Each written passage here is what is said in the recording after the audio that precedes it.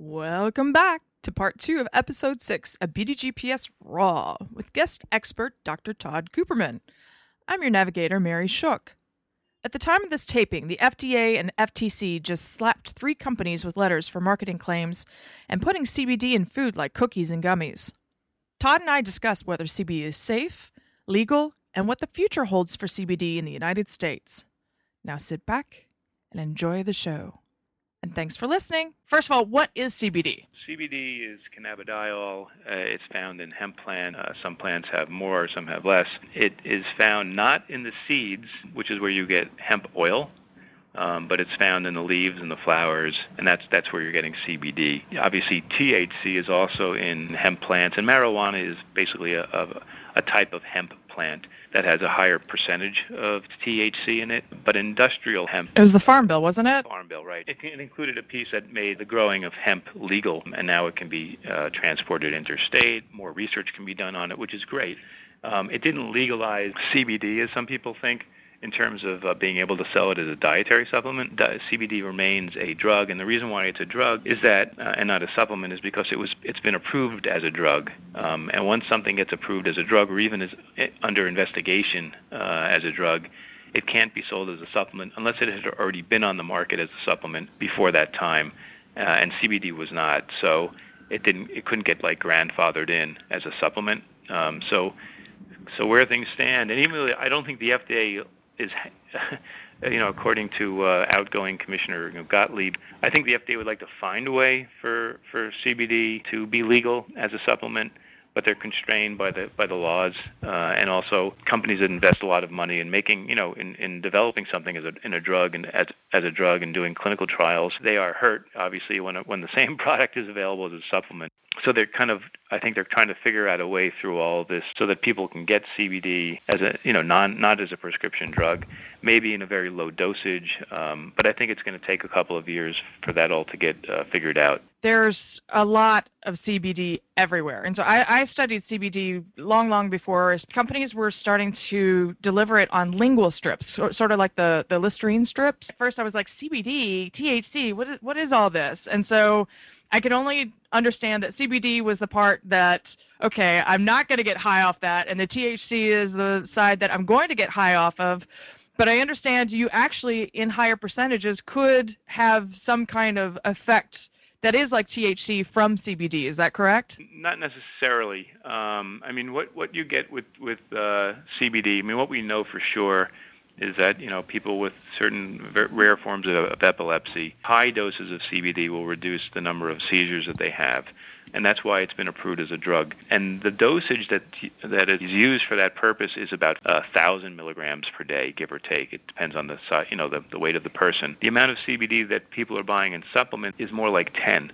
20, or even as low as 2. So it's a whole different kind of ballgame in terms of what people are getting from the supplements that are being sold. And I call them supplements loosely because, again, the FDA says they're really not, but they're completely labeled just like a dietary supplement and sold like them, although they're not being sold in major chains at the moment, except for as topicals. So far, the CVS's and Walgreens of the world are afraid to get into that, selling CBD orally. The reason why people are using it as a supplement is that it may have some benefit with pain when taken orally, and anxiety is the other kind of hope. So many people feel that it does provide relief for both those conditions, both for pain and anxiety. There is a little bit of evidence to suggest that it may help with pain.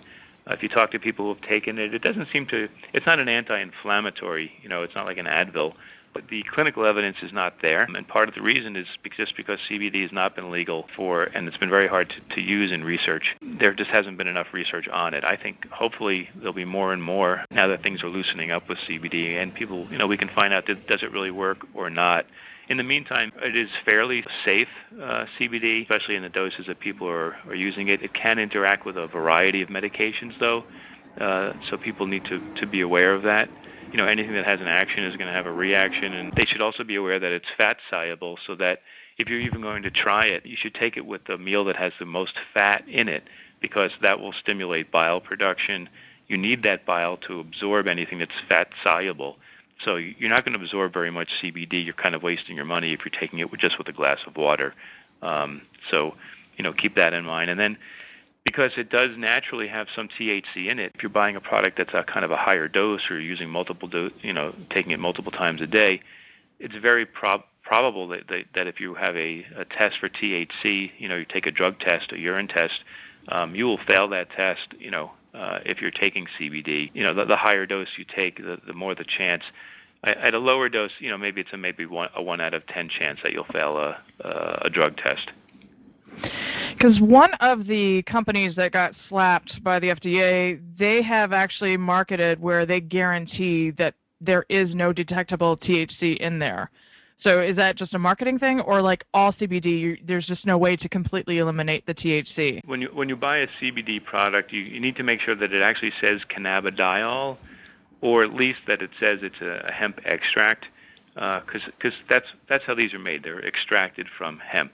If it says hemp oil, it's okay if it says hemp oil as a base in which they're putting the CBD, but if all it says is hemp oil, you're not going to get much CBD at all, maybe just a trace amount of CBD. In terms of the ones that are claiming to have no THC, they can kind of clean it up to the point where, it's 99% CBD or even better. They call those isolate. They are available.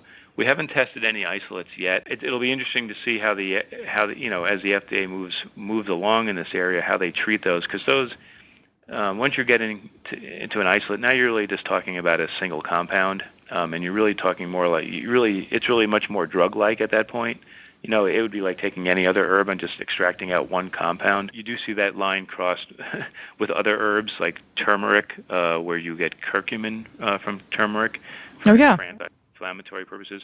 So, those curcuminoid compounds are extracted from turmeric, just like CBD is extracted from hemp. So, the FDA has a lot to wrestle with CBD, and other supplements, but you can get CBD without with a much reduced amount of THC or maybe potentially no THC. Some people argue that there is some kind of entourage effect, they call it, when you have, because there are many other, I think there are over 100 different cannabinoids in hemp. Cannabidiol, CBD, is just one of them. And then there's actually is a related compound, CBD-A, which is pretty similar to CBD and probably has similar activity. But then there are, all these other compounds. And so some people argue that there's some benefit in having this combination of compounds as opposed to just a single compound. But again, there's a lot more research has to be done on that as well. The product that's approved as a drug is pretty well cleaned up, but it also does have THC in it, so it's not a complete isolate. The anti-seizure drug you're saying? Right. I think it's called Epidiolex.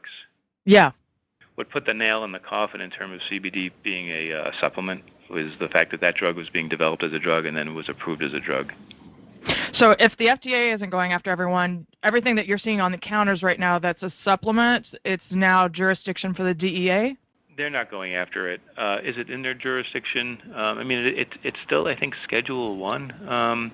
But I don't see any activity of the DEA going after it. What you do see is local health departments going after CBD being sold in foods, and that's happened now in New York City and elsewhere. And frankly, I'm not a fan of putting CBD in foods because it's much harder to control how much you're putting in. People don't really think very much about how much they're getting. It's just a kind of the notion that CBD is in there. And I think you can run into trouble when you actually have an active compound, that you're adding to a food like that.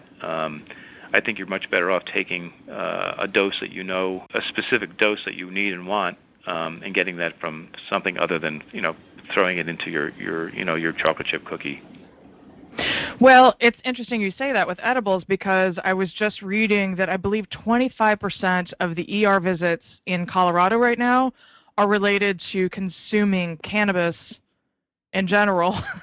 I would assume that would extend even eventually to CBD, because the only thing I've read about CBD having a problem with is the liver and activating inflammation of the liver. So it'll be interesting to see what happens over time and with the broader exposure to all kinds of people. But I just knew with today, it was very important that people were like, I keep seeing CBD. I don't know what's good. There's all these companies making claims.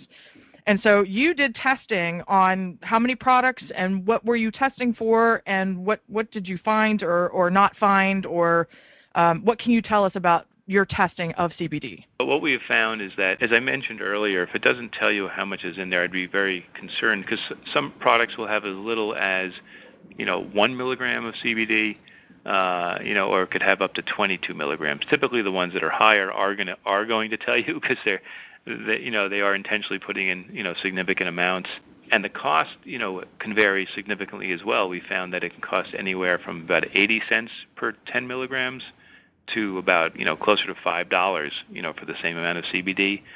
So another reason that you really want to know how much is in there, because CBD is expensive. It's possible that will come down over time, especially now that it's easier to grow hemp. So hopefully there'll be a greater supply to meet the demand for CBD. The topicals were somewhat more likely to fail our test than the oral products. All the oral products that we tested did have CBD in them, but as I mentioned, it was kind of a huge range in terms of the amount that they were put there. What you see happen with a topical product, a jar of an ointment or a cream, is that they'll state maybe 100 milligrams of CBD or something like that on the front, but that means there's 100 milligrams in the entire bottle. When you see that on a supplement on the front, that typically means that that's how much is in a pill, or in maybe a serving of 2 pills or something like that. So you're talking about 100 milligrams distributed over many applications. So the amount that actually you get per gram, we found, I'm looking at it now, anywhere from 1.5 to 6.6 milligrams per gram. So if you're going to try CBD as a topical, I would definitely go with something that has a higher, just if you actually think there might be some type of benefit there. At the same, and with the oral, I wouldn't even bother with like a 1 or 2 or 5 milligram. You should really start probably at about 10 milligrams, maybe 20 milligrams. I would start at 10 to see how that affects you. It can cause sedation. Some people get GI disturbances, but they're pretty mild side effects. As I said, it's pretty safe. We came up with kind of our top picks for CBD products that are out there, and there were a couple that one had about 15 milligrams in it per dose that we were able to verify. Another one had was the one that had 22.3. And I think if you were to use those, you probably would feel some type of effect. But again, you also might get some kind of side effect, a little sedation. Some people complain of a kind of a cottony mouth, feeling. GI issues, diarrhea, vomiting, decreased appetite. Although you're typically seeing that at the much higher doses, the hundreds of milligrams, because these are things that have been reported in the clinical trials for Epidiolex. You can also see blood pressure lowering as well, but again, those are typically with the higher doses. Some people actually have taken it for Parkinson's, but there's really no evidence of that. In fact, there have been reports of a worsening of symptoms in some Parkinson's patients using CBD. I've read that actually, because I have a friend whose mother has Parkinson's, and she'd been on it. And when I saw the report about that, I was like, oh, you may not want her on that, because I'm seeing worse effects from that down the road. Right. Yeah. Right. So, well, and that's why regulation, I guess, is important. But just for right now, it's the two things are the safety and, what milligram even should people be looking out for when it comes to this, because no one knows kind of what they're supposed to take. They're like, oh, I'm just going to take the max, but I don't know if I should take the max, and then is it even legal? Am I dealing with contraband here? Yeah, so the government's not going to go after you for buying CBD. They may go after you for selling CBD if it's making a health claim on it. If you're going to try it, I would probably start at around 10 milligram dose. Okay. And you may feel something. You go up to 20 and see if that's helping you. Again, it's a bit of a kind of a hope right now that it's even going to work. It's not proven, but there's a lot of anecdotal evidence at this point at these low doses. And just be aware that it can trigger a drug test, because I get called from reporters around the country, I'd say at least once a month, where they say, someone here was going for a job at an oil rig or something, and they needed to get a drug test, and they had taken CBD and they turned positive, and they didn't even realize it was going to jeopardize their chance of getting a job. So, be aware of that. Interesting. You're a regular guest on Dr. Oz, I saw. So you're an actual trusted resource for a lot of people out there. Sure, yeah. As I mentioned, we've been doing this for 20 years, and we've covered just about every type of supplement out there. We have reports on, that's probably 100 major reports on different types of supplements, and we're constantly we're testing additional products, adding more clinical information to those reports, and people obviously can subscribe to access all that information. My name is Mary Shook, and you've been listening to Part 2 of Beauty GPS in the Raw with Dr. Todd Cooperman. The FDA considers CBD technically illegal in food, drinks, and supplements, despite the fact that you see it nearly everywhere.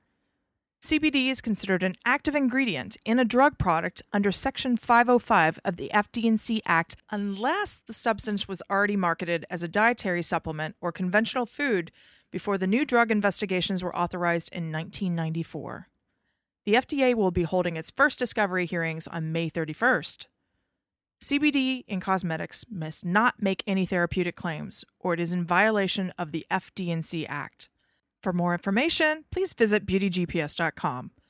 Beauty GPS is copyright 2019, all rights reserved.